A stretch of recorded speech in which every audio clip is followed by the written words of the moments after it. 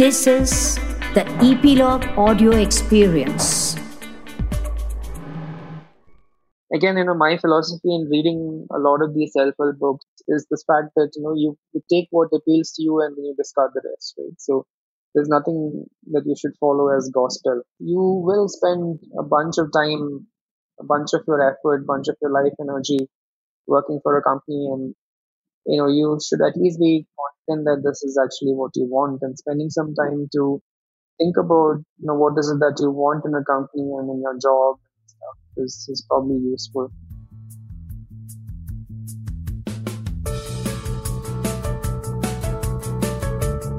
Hello and welcome to a very special episode of the Passion People podcast. You're listening to season 2, COVID-19 special bonus episode, and I am your host Naga. The Passion People podcast chronicles stories of people who follow their passion and make it manifest in tangible ways, so you can get inspired and get one step closer to what it is that you're passionate about. We've missed last fortnight's episode due to unforeseen circumstances of COVID-19, and that's why I thought it will be a good idea to come up with a special episode for all of us who are in lockdown. We're taking a little bit of a break from scheduled programming and taking a detour down the road of trying to figure out who am I and how do I get what I want, how to get through a divorce, and what's the healing process that comes after that. How do you look for jobs during COVID-19, and identifying a set of criteria that you want to set before you figure in and zero in on what it is, that job that you want. We talk about reinventing yourself and getting used to the process, and also about T-shaped and W-shaped knowledge curves as you develop your expertise and progress in your career.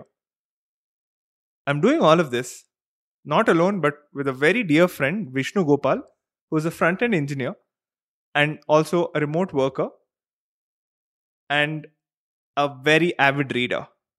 Do not get intimidated by the number of books that he refers to, because you can find all of the book references and a way to reach Vishnu or me on the show notes. I hope you enjoy this episode, and let's dive in.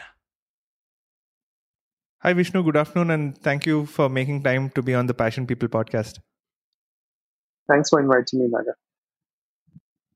On today's episode, for a conversation, I wanted to specifically explore a couple of themes, I think, which are relevant given that we are all going through this process of self-realization or introspection, now that we have a little bit more time for ourselves. You're someone who I feel has a very strong sense of self-awareness, and that has led you to achieving certain goals or steps in your life that externally people may consider to be as successful, right? So as part of our conversation today, I wanted to explore these themes of who am I, how do I get what I want? Yeah, I think these are like interesting questions, and I stumbled on the search for this probably like a year or two ago. So I had a pretty traumatic event in my life, in the sense that I went through a divorce, and obviously that makes you re-examine a lot of your life choices and so on. So at that point of time, questions like, why are you doing what you're doing? Are you doing something that actually makes you happy, and so on, actually comes into your life a little bit more, organically. So, Right. so in that respect, a lot of those questions came up, and I was trying to find answers to them, and I was reading a lot of books, and a lot of these books are sort of self-help books. There's a bunch of them, honestly. So I was going through a bunch of them and then trying to pick up things which are useful to me, and discarding stuff which I think was relevant. So in that sense, I stumbled on a process which appealed to me. So that's what I think I described in a previous conversation with you, and that's probably what led to this talk as well. In that sense, it's not a complex process. It's basically trying to write down what you want, trying to get clarity as to what is it that you want from life, right? So I followed instructions from a book actually. It's called 18 Steps to Own Your Life. And pretty much I think in the first few chapters of the book, you have to answer a bunch of questions. Questions like, for example, what do you want to be remembered as? Describe your ideal day, things along these lines. And after you answer a bunch of these questions, you get these value themes, which are sort of natural groupings that are formed as a result of these questions. Because a person can have multiple value themes because, you might have like 5 or 6 things that you're interested in. You pick the top three that really appeals to you, and then you sort of, work towards it. It took me some time to go through the process because it's a bit of self-examination and reflection and so on. And at the end of the day, you come up with a few things which are sort of like statements which you can put up somewhere, print out and put up somewhere and keep looking at it, because that's a distillation of, what you actually want from life. So for me, it was 3 sentences. One was, I will build useful, thoughtful and meaningful products. The second one was, I will strive to be recognized as a good engineer with great attention to detail. And the third one was, I will give and get more love and care in my life. I've been trying to live my life aligned to these 3 sentences for some time now. Some days I succeed, most days I fail. So yeah, it's been a journey. If you're willing to talk about your divorce and the process that led you to where you are today, I'm sure there was also a lot of time that you would have taken to heal from the process, and what were the things that you did to kind of maybe accelerate that healing process and push you towards how do I get what I want? Yeah, I mean, there was a lot of healing. I think the healing is still continuing as well, right? So it's a gradual process, because I think what happens in a divorce, and there's this really nice book, by the way, called Uncoupling, How to Survive and Thrive After a Divorce or a Breakup. It's a really nice book. So that gave me a lot of pointers on how to structure the process afterwards. But I think the first thing is to sort of appreciate that there are 2 people in the conversation, and to understand every nuance of what went wrong and sort of internalize that, right? So it's a process of healing, and it's a process of therapy as well. So I went to a counselor for quite some time, and she helped me through the process, trying to face my emotions and stuff. So part of the problem, I think, is that I'm not really a person who is comfortable sharing or exposing my emotions as well. So it took some time to really face up to emotions and stuff. I love the way, I think, one day that she described it.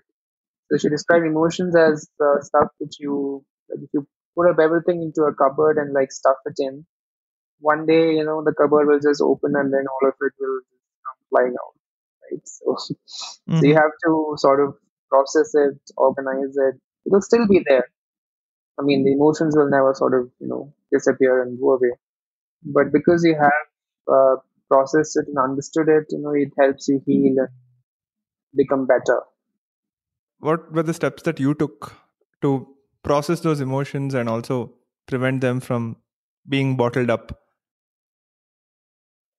The therapy obviously was step 1, I think. But once it became slightly easier to deal with it, I mean, there's a lot of self-therapy sort of that you can do as well. So as part of, I think around 6 months back or around 6 to 7 months back, I started this morning pages routine. This is a process which I got from a book called Artist's Way. It's quite an interesting book. Again, my philosophy in reading a lot of these self-help books is this fact that, you take what appeals to you and then you discard the rest, right? So there's nothing that you should follow as gospel. But what appealed to me about this particular book was the fact that, it stressed as 2 practices. One was what they call morning pages. So it's a series of 3 pages that you write, and this is, pen on paper writing, like a diary writing. Every day in the morning, almost the first thing that you get up and you write these 3 pages. And it's sort of stream of consciousness writing. You don't really have structure to this, and so on. In some ways, it's sort of like therapy because you are writing exactly what you feel. There is no censor or there's no filter to your thoughts and your conversation. So in that some senses, it really helps you because you start to notice patterns in your writing every day, and those patterns lead you somewhere. So the person who obviously wrote this book is more spiritual than I am. I'm not really that much of a spiritual person. So I don't frame these, sort of serendipitous answers that you get sometimes as, acts of God or something. But, these are sometimes good answers that you get out of facing all of these questions that pops up, first thing in the morning. And obviously it helps you because it calms your mind. You're able to focus on the day after that in a bit more structured way.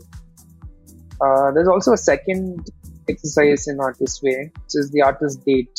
The author sort of thinks of creativity as something that has to be nurtured, right? And she often talks about this inner child that you have to nurture and take care of and baby in some fashion, right? So she says that you have to provide an environment where your inner child is healthy and is free to explore and so on. And so the artist date, which is the second exercise, kind of helps in that respect. So it's a half an hour or a once a week exercise that you do, where you do it by yourself and you do something that you like doing.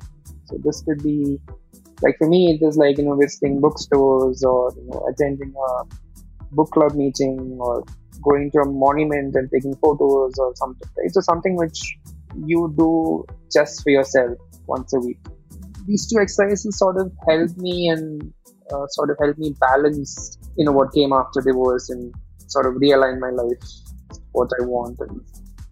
Got it. You've talked about how you were able to build self-awareness and how you were able to heal from a process and from your life event. How did you transition from there, from knowing who you are to getting what you want, knowing who you are as a first step? What did you do to transition to the next step of really actioning on those insights, taking a particular tangible step towards the trends that you're seeing as part of your journals that you write in the morning? I mean, I think this is a process of discovery and journey, of course, right? So I wouldn't say that I exactly know what I want even today. But I think the clarity is a lot more. Once you have some measure of clarity, and especially, in your morning pages, you see a lot of these trends that pop up that probably unhappy with the job or probably, unhappy with your life. And then you start to question as in what can you do about it, right? Because you cannot really be unhappy, 5, 6, 7 days in a row and still not do anything about it. Right? So it's sort of really frustrating in the morning sometimes. So at that point in time, you really want to do something, and I'm the sort of person who sort of makes lists and writes things down and stuff, right? So I sort of discovered that pretty early actually that I really wanted a different kind of job which aligns to these 3 values that I spoke about earlier. So some place where I can build thoughtful products, some place where I can be a good engineer, and some kind of job which actually gives me enough time so that I can actually have enough space and time for love and care and so on. So those were the sort of concrete values that drove me, the values that I figured out. That led to a process where I wrote down a sort of ideal work template for me. I can share this, but it's really sort of 8 criteria which I found. I wanted a product company, I wanted a bootstrapped and public company, I wanted a profitable company, and so on. Once you write down these criteria, then you start hunting, right? So this is the sort of place for me that I really want to be working at and so on. So yeah, I mean the job hunt obviously is a very mechanical process because you start the application and so on. But I think a lot of people that I spoke to was surprised that I actually, wrote all these things down earlier, right? So because I realized that a lot of people don't, and I think that's like a probably a mistake because you will spend a bunch of time, a bunch of your effort, bunch of your life energy working for a company, and you should at least be confident that this is actually what you want, and spending some time to think about what is it that you want in a company and in your job and stuff is probably useful. So my only advice is like figure out what is it that you want, and then figure out your own process of writing down, I believe.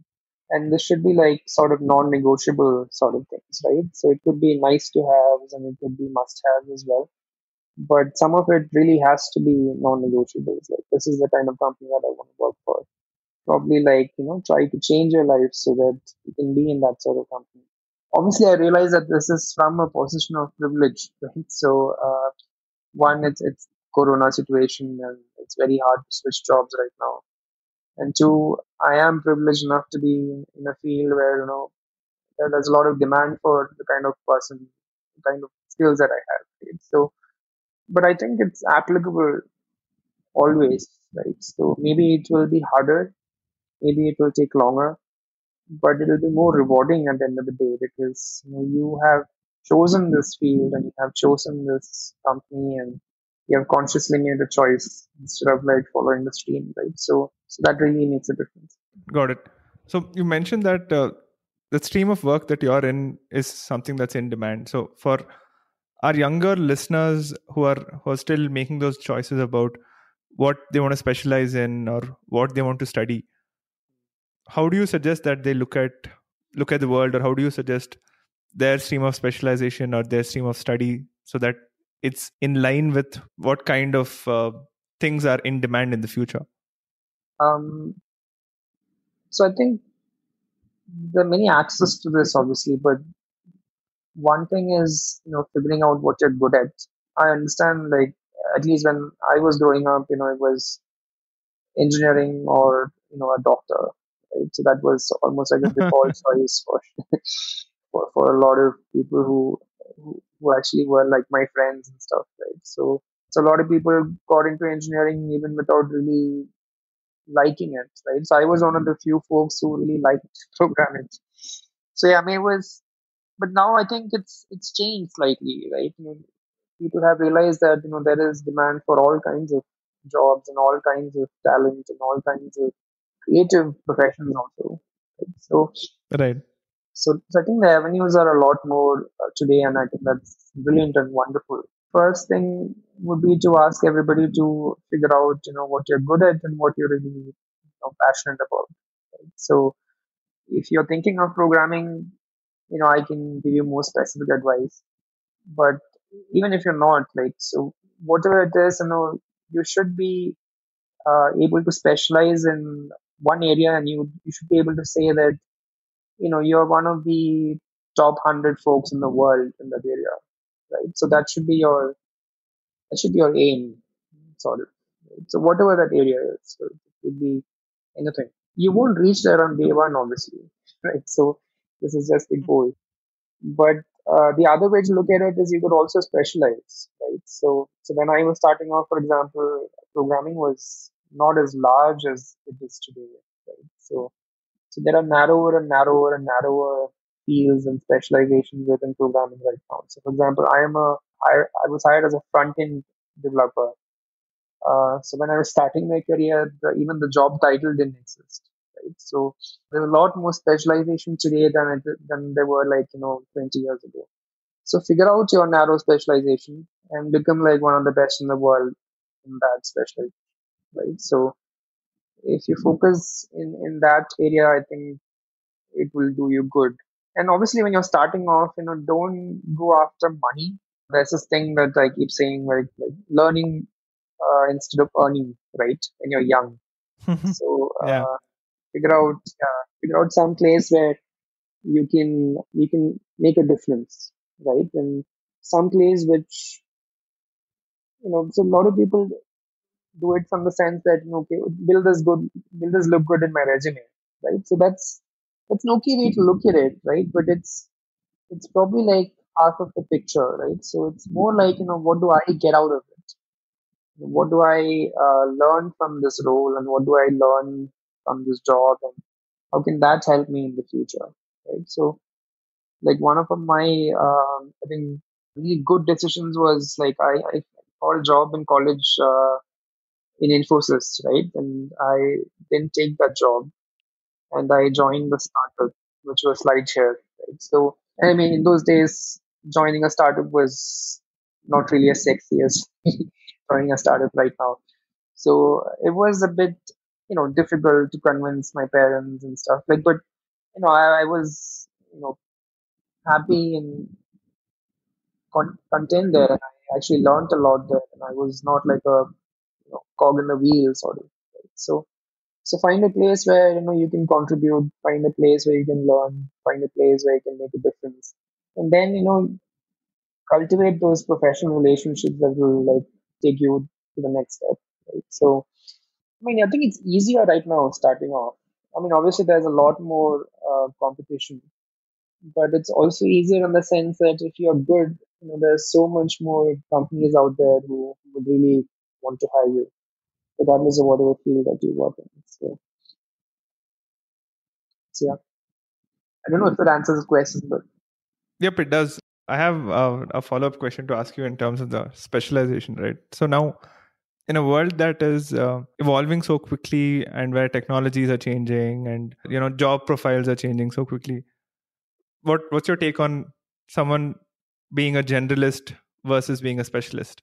Or do you feel like there is a space for being a narrow generalist where you're working at the intersection of maybe 2 to 3 things, but not more than that? What do you think?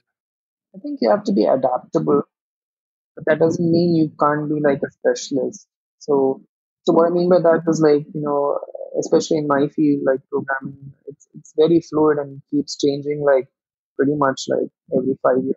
Right? So if you can't relearn and learn new skills, then you pretty much like, get outdated like very quickly.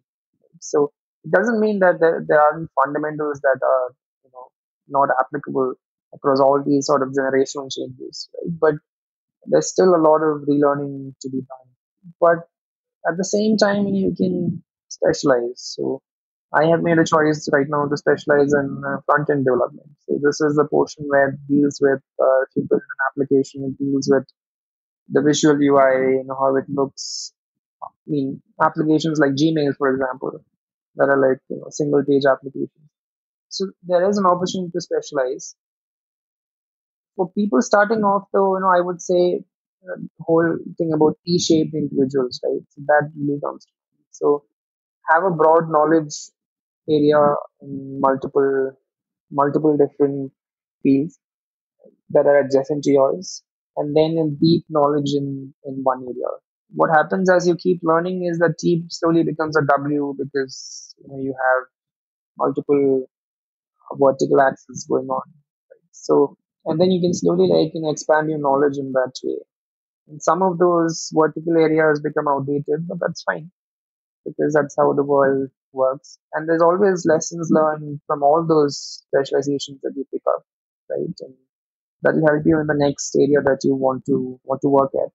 So I think reinventing yourself is something that I think all of us will have to get used to. But I still think you have to specialize because if you don't, then it becomes too much of a generic profile for you, right? So there should be something unique about you that everybody should stand up and take notice. I think one way to make yourself unique is to specialize in something which is an intersection, like you said, of multiple areas and something which the world hasn't really seen much yet. So in that sense, it's nice to do that. Got it. I really like your T and W analogy, and subsequently you said that one of them will get outdated, so it might be a transition from a T to a W to a V, and back to another language. I think the underlying principle of all of this is to be able to get a sense of what is relevant and what is the next big change that's coming, and the next thing is to be able to morph yourself to be able to fit that next big change that's coming, or to be a lifelong learner. As we wrap up our conversation, what would your thoughts be on how can we develop that flexible mindset, and how can we develop that aptitude and the attitude to be able to change to the dynamic requirements of our lives, because both our personal lives and our professional lives? Growth mindset is I think what you're talking about. It's difficult, honestly. Like, I don't know how exactly, if you're not in a growth mindset, I don't know how exactly you tune yourself to become somebody like that. I was like for a long time, I think very much in a fixed mindset. I was very comfortable with my job. I was very comfortable with my life. And I think in some senses, comfort is good. But comfort also leads to some sort of complacency as well, right? So you require a sort of reboot sometimes, right? And doing it consciously every 6 months or so is something that I think I would advise.